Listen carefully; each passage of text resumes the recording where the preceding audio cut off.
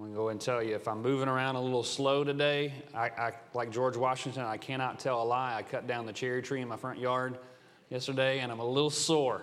Kind of overdid it. So if I look like I'm a little robotic up here, like I'm not moving very well, it's because my eyes were bigger than my muscles. And so I thought I could handle more than I could. So Matthew chapter 5, verse 6, we've been working our way through the Beatitudes, and today we come to verse 6, where Jesus says this: "Blessed are those who hunger and thirst for righteousness, for they shall be satisfied."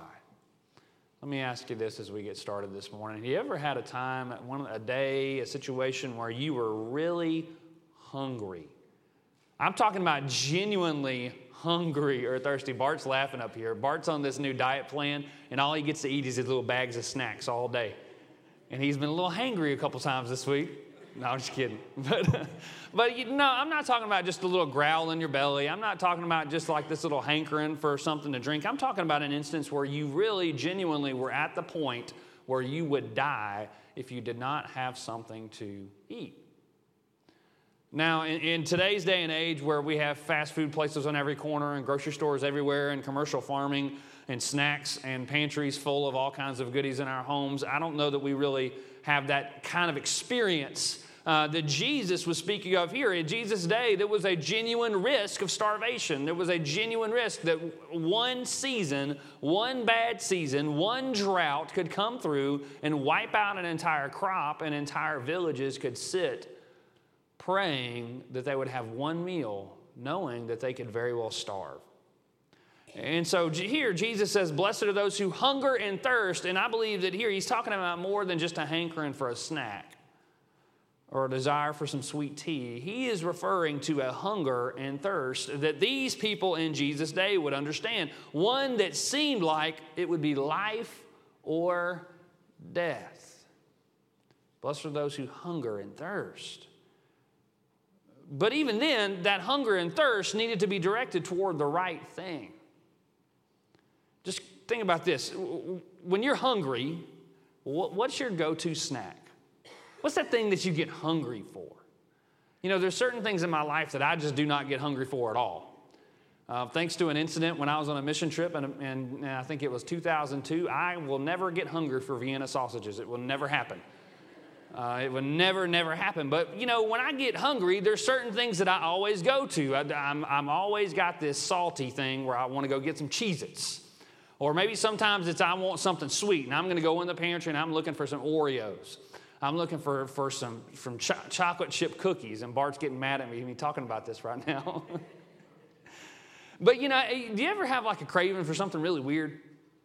I read this week that they're actually up in New Jersey, and there's a place that's making ham-flavored ice cream now. Does that sound like it would be, Bart, do you think that would be appetizing to you right now? No? About 12:30. And then I also read a while back that in Scotland, there's a place that makes mayonnaise-flavored ice cream.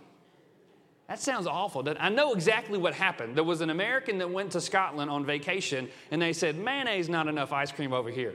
And they said, we need to make mayonnaise ice cream. But point being is this, you know, despite all that, sometimes when we get hungry, we naturally go to snacks. Now, I know that I need to go get fruit. I know I need to go get healthy things that really will fill me up. But oftentimes, my belly doesn't want that. My belly wants junk. My belly wants junk food, sweets, and snacks. And I don't go to the right things. You know, it's not just our bellies that can get set on the wrong things. It's our hearts as well.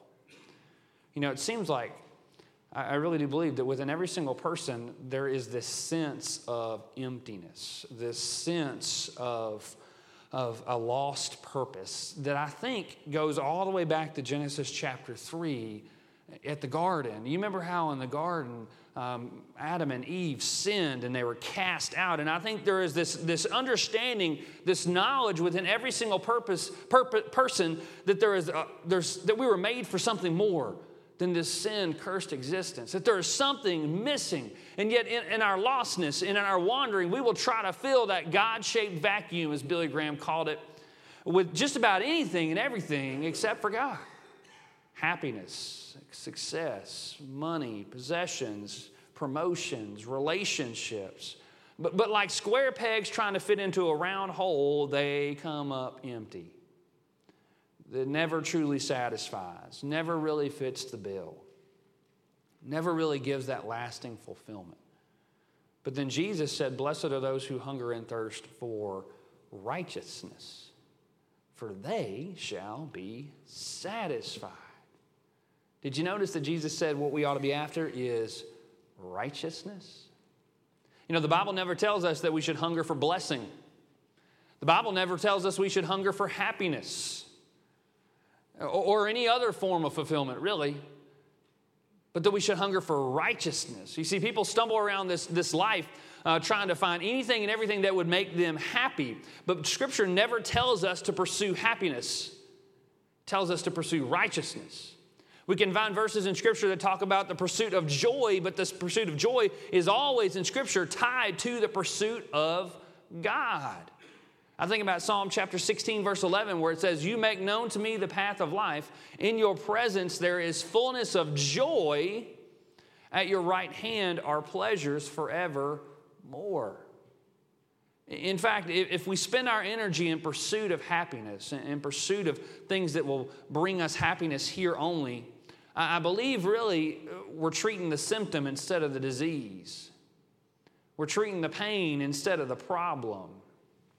You know, it's like we know there's a void. We know that something is missing. And so we go from one thing to another, to another, to another, trying to find something that's happy. And it's like slapping a Band-Aid on a wound, but never really treating the wound.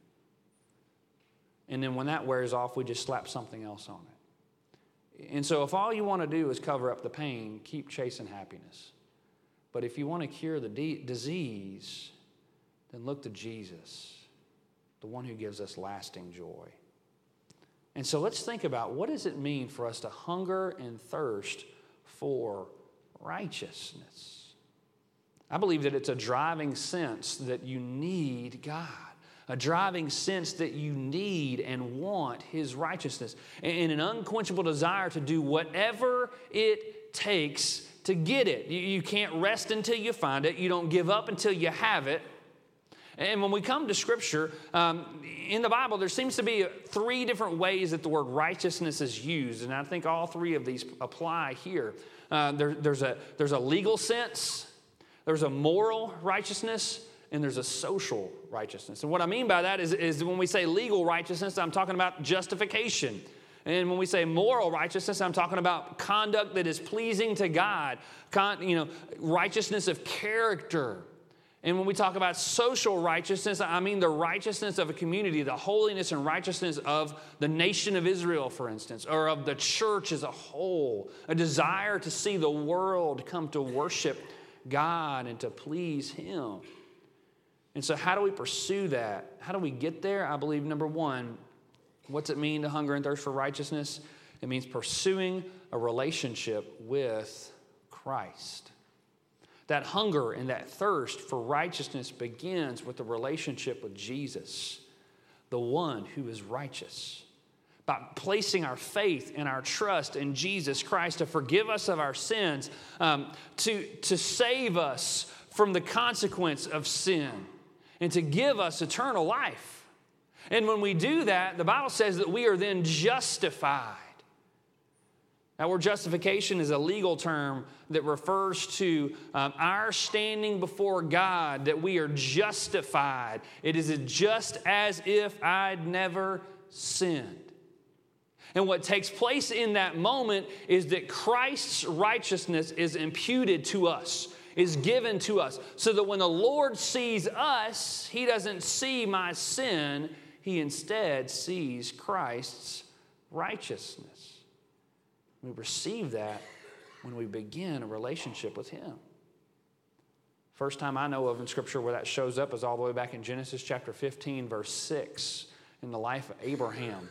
You might remember that Abraham was an old man who had no children, and the Lord appeared to him and said, look, if you will follow me, if you will trust me, I will give you more descendants than the stars of the sky. And Abraham responded with faith. And it says in Genesis 15:6 that he believed the Lord, and he counted it to him as righteousness. Abraham didn't earn that righteousness. It was not based on his conduct, simply based on his faith. He placed his faith and trust alone in the Lord, and it was counted to him as righteousness. Now, over in Romans chapter 4, Paul speaks about that moment in Abraham's life, and he connects it to us. In Romans 4, verse 23, it says, "But the words that was counted to him were not written for his sake alone, but for ours also. It will be counted to us who believe in him who raised from the dead, Jesus our Lord, who was delivered up for our trespasses and raised for our justification." And so when we put our faith and trust in Jesus, it is counted to us as righteousness. And we receive the righteousness of the Lord. And so it begins there. That hunger and thirst for righteousness begins with a saving knowledge of Jesus Christ, a desire to turn to the only one who can quench the needs of our soul, Jesus. But also, I believe it goes beyond that. You see, I think that hunger and that thirst for righteousness ought to drive us to want to pursue a relationship with Jesus. You see, I don't think it involves, I think this involves more than simply praying a prayer of salvation. It involves a desire to have a daily walk with Christ, to pursue him on a daily basis. You see, if you call yourself a Christian and you have no desire to pursue your relationship with Jesus, let me tell you, I'd be concerned. I would genuinely be concerned. If you claim the name Christian and say, I have a relationship with Jesus, but I have no desire to pursue that relationship. I have no desire to worship him. I have no desire to be in the Word. I'd be concerned. Because what kind of relationship is that? This past week, we had a little incident in our house. One of our boys came home. Caleb came home from school, and he'd gotten in trouble a couple times at school that day. And so he got like a S on his conduct. And so I went in his room, and we were talking about it. And I said, son, what happened? What did you get in trouble for? And he told me, he said, well, I got in trouble with this, and this one thing. And then he said, I poked this girl. And I said, what do you mean you poked this girl? He said, yeah, I poked her. Or that's what she said. And I said, well, what did you do? He said, well, I was trying to ask her a question. And so I said, so what kind of question were you trying to ask her, son? If she'd be my girlfriend? And I'm like, so I kind of started laughing. I shouldn't have started laughing, but I did. And I said, son, you don't need a girlfriend in the first grade. What are you doing? And he named some other kid. He said, we'll just say her name was Hannah. I can't remember her name. Well, Hannah's got a boyfriend. And I said, well, what does Hannah do with her boyfriend? And he said, well, she chases him around the playground all the time.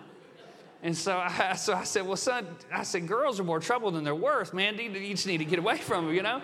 And don't be doing that. And he said, well, Dad, I just asked her if she'd be my girlfriend. And I said, well, son, what do you do with a girlfriend? And he said, well, you just play with them. I said, you ain't doing no kissing, are you? And he said, no, Dad, no, I don't do no kissing. And I said, you ain't doing no hugging, are you? And he cut me this look, and he said, I do some hugging, Dad.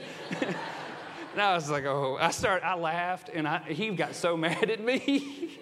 He was crying. He was so mad at me, but I felt so bad. But I got to thinking, after he told me that, I got to thinking back to whenever Kim and I first started dating.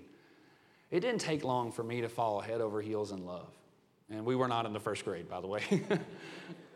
But it didn't take long for me just to become smitten by her, and for me to want more and more to be with her, to want to do things with her, to want to pursue that relationship. I wanted to talk to her. I wanted to go places with her. I wanted to buy her gifts. I wanted to serve her. And that desire only grew more and more, and it's grown more and more through the years. And why is that? Because that's what it means to being a healthy, growing relationship, isn't it? That desire to know each other closer, to have a greater intimacy. And that ought to be the same with our walk with Christ. A genuine relationship with Christ ought to result in a greater intimacy day by day, a closer walk day by day, that stronger desire to want to hear from the Lord every day, to know His will. And we ought to want to do anything we can to get there. I read a story recently in the news about this little boy that had gone to a restaurant with his parents, and this was not one of my children, by the way. And at the restaurant, they had one of those little, like, claw machines where you get the animals, you know. You know, those things are like a scam. I mean, 99.9% of the time, it's going to drop out of the claw right before it gets to the hole, you know. Always works that way, but you get suckered into those things, and it's like playing the casino. You know, you just keep putting money in there thinking, I'm going to win it this time. Well, this kid saw this stuffed animal that he just had to have. And so he saw an opening, and he took it. And this is what happened. We got a picture of it. He wound up inside the machine. He saw that little opening. You see in the bottom right of that picture, he saw that little opening, and he figured out how to get himself into the machine, but what he didn't realize is that he wouldn't be able to get himself out of that machine. And so, of course, they called the fire department. They got him out. But here was this child who said, I have to have it. And he would do whatever he had to do to get there. You see, a Christian who is genuinely hungry and thirsty for Christ's righteousness will do the same. To say, I don't care what I have to do, I'm going to get there. There ought to be a desire to get into His Word, to push aside other things in our lives so that we can be in prayer, so that we can pursue that closer walk. Hungering and thirsting for righteousness begins there, but I think it continues with number 2, practicing the commands of Christ. You see, as we're growing in that daily relationship, as we're walking with Him, as we're coming to understand who Christ is more and more, I believe at the same time what ought to be growing within us is a desire, a hunger to live by the Word, to imitate the life of Jesus. 1 John chapter 2, verse 5 says it like this. It says, by this we may know that we are in Him. Whoever says he abides in Him ought to walk in the same way in which He walked. That those who believe in Jesus, those who follow Jesus, will want to walk in Christ's footsteps, to imitate His life, and to follow His lead. Over in Galatians chapter 2, verse 20, we studied this last week in Sunday school. It says, I have been crucified with Christ. It is no longer I who live, but Christ who lives in me. And the life I now live in the flesh, I live by faith in the Son of God who loved me and gave Himself for me. And so in coming to Christ, I died. And it's not Christ, it's not me who lives anymore. It's Christ who lives through me. And because of that exchange, I believe there ought to be 2 things that take place. We ought to have a desire to run far away from sin and to run toward righteousness. To get as far as we can from that which is sin and as close as we can to that which is holy, which is right, which is just, which is godly. And so I ought to want to do whatever I need to do to get away from that sinfulness. Romans chapter 6, verse 6, Paul writes it like this. He says, we know that our old self was crucified with Him in order that the body of sin may be brought to nothing, so that we would no longer be enslaved to sin. For one who has died has been set free from sin. We don't have to live in sin any longer. We've been set free from the bonds of sin. And I don't want to go into chains again, except to Jesus. Romans chapter 6, verse 17, but thanks be to God, that you who were once slaves of sin have become obedient from the heart to the standard of teaching to which you were committed. And having been set free from sin, I have become slaves of righteousness. That we've turned in those chains that held us to sin. We've cast those aside, and in our hunger and thirst for righteousness, we have become slaves to Jesus, wanting to follow him wherever he would go, wanting to go wherever we could. But that requires breaking the bond of sin in our lives. I heard another story in the news. This was a good week for stories in the news for me. Back in June of this year, there was a lady named Dee Dee Phillips who lived in North Georgia. She lived in a house that was near some soybean fields. And she came out of her house one day, and she was attacked by a rabid bobcat. Thing came straight at her. And in the news story, this was her words. She said, "My first thought was not today. I wasn't dying today." You know what that woman did? She wrestled that bobcat to the ground and strangled it with her bare hands. John Owen once said, "Be killing sin or it will be killing you." And just like that grandma who was bent on killing that bobcat because she knew it would kill her, we as believers must hunger and thirst for righteousness to the point where we say, "I'm going to kill sin in my life. I'm going to run away from temptation. I'm going to do whatever it takes to get this out of my life because I don't want to live that way anymore. I don't want to be in chains again." Now, we don't do that for some legalistic drive thinking we're going to earn our salvation because of that. No, but because we don't want to be in chain to sin anymore. We want to be set free from it. We're sick and tired of fighting that fight, and I want to walk with Jesus more faithfully. That's hungering and thirsting. And we don't just do that because we want to get away ourselves, but because we don't want to lead others there either. What I found really interesting was, you know what motivated that grandma? Her grandchild who was sleeping in the house. And she was afraid that if she made any noise or if she screamed for help, that grandchild would wake up and would become the next victim. And so she fought that bobcat to death. It's a reminder that as we walk with Jesus and as we get away from sin, we are leading the next generation. Matthew chapter 18, Jesus said this. He said, verse 6, "But whoever causes one of these little ones who believe in me to sin, it would be better for him to have a great millstone fastened around his neck and to be drowned in the depths of the sea." And so we hunger and thirst for righteousness so that we would be closer to Christ in obedience to his commands, and so that those who follow after us would walk in faithfulness as well. And then lastly, I believe we hunger and thirst for righteousness by promoting the kingdom of Christ in this world. Now, for some throughout history, that desire for holiness and righteousness has driven them into isolation. You can read throughout church history of the many, many men and women who felt like that was the thing to do, to isolate themselves, to go out in the desert and wilderness and live by themselves because they think that's the path to holiness. But I believe that couldn't be farther from the truth of what Christ intended. And so I believe that we as Christians hunger and thirst for righteousness so that the world might come to know Jesus. That we ought to have a desire to show the world Christ. For the world to come to know Christ in salvation. For the world to come to live by his ways.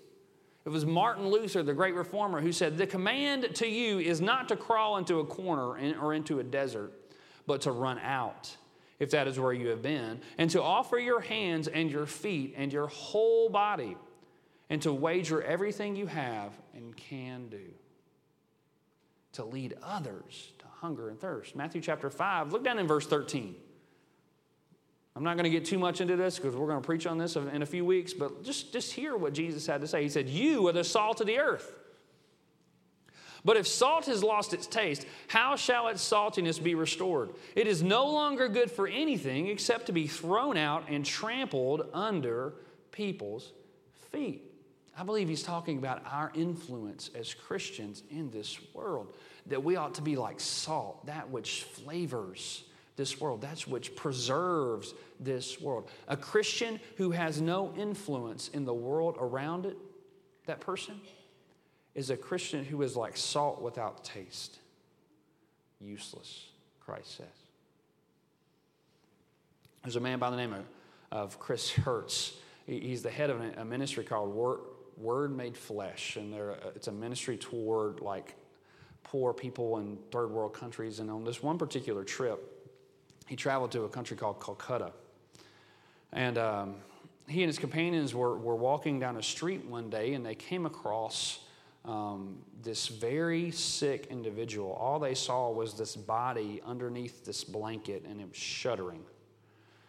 And there was bodily fluids trailing behind it. The blanket had flies all over it. Obviously, this person looked like they were at the point of death. And so one of Chris's companions kind of nudged the body to try to figure out, okay, is this person alive, awake? What is going on? And they saw movement. And so they pulled the blanket back to find this young 20-year-old man who was just awful looking. He began to cry. His body was just skin and bones. His eyes were bulging from his sunken face. His skin was leathery. And they knew immediately this man is at the brink of death. And so this group of people, they sprung into action. They began to clean him up to try to find him help. They hailed a cab, put him in a cab, and got him on the way to the hospital. It was an awful scene, tragic scene, because here was this man who just moments later likely was going to slip into eternity. But as they were doing all this, they happened to look up, and that man the entire time had been laying right in front of the gates of a church. And there was a sign right there below that church that said, "All are welcome here." However, those gates had remained locked. And the people of that church had stood within those gates watching all this go on and refused to open the gates to that poor soul. You see, that church hadn't lived up to its sign. It said, "All are welcome here." It called itself a church, but yet it refused to live like the church and to act like the church. And as Christians, we better make sure that we always live up to our sign. That we call ourselves little Christs, Christians. That we call ourselves the body of Christ. You see, our hunger and thirst for righteousness can't stop with us. Instead, we have a calling to whet the appetite of those around us, giving them a desire for Jesus. Matthew 5:14 said, "You are the light of the world. A city set on a hill cannot be hidden. Nor do people light a lamp and put it under a basket, but on a stand, and it gives light to all in the house. In the same way, let your light shine before others, so that they may see your good works and give glory to your Father who is in heaven."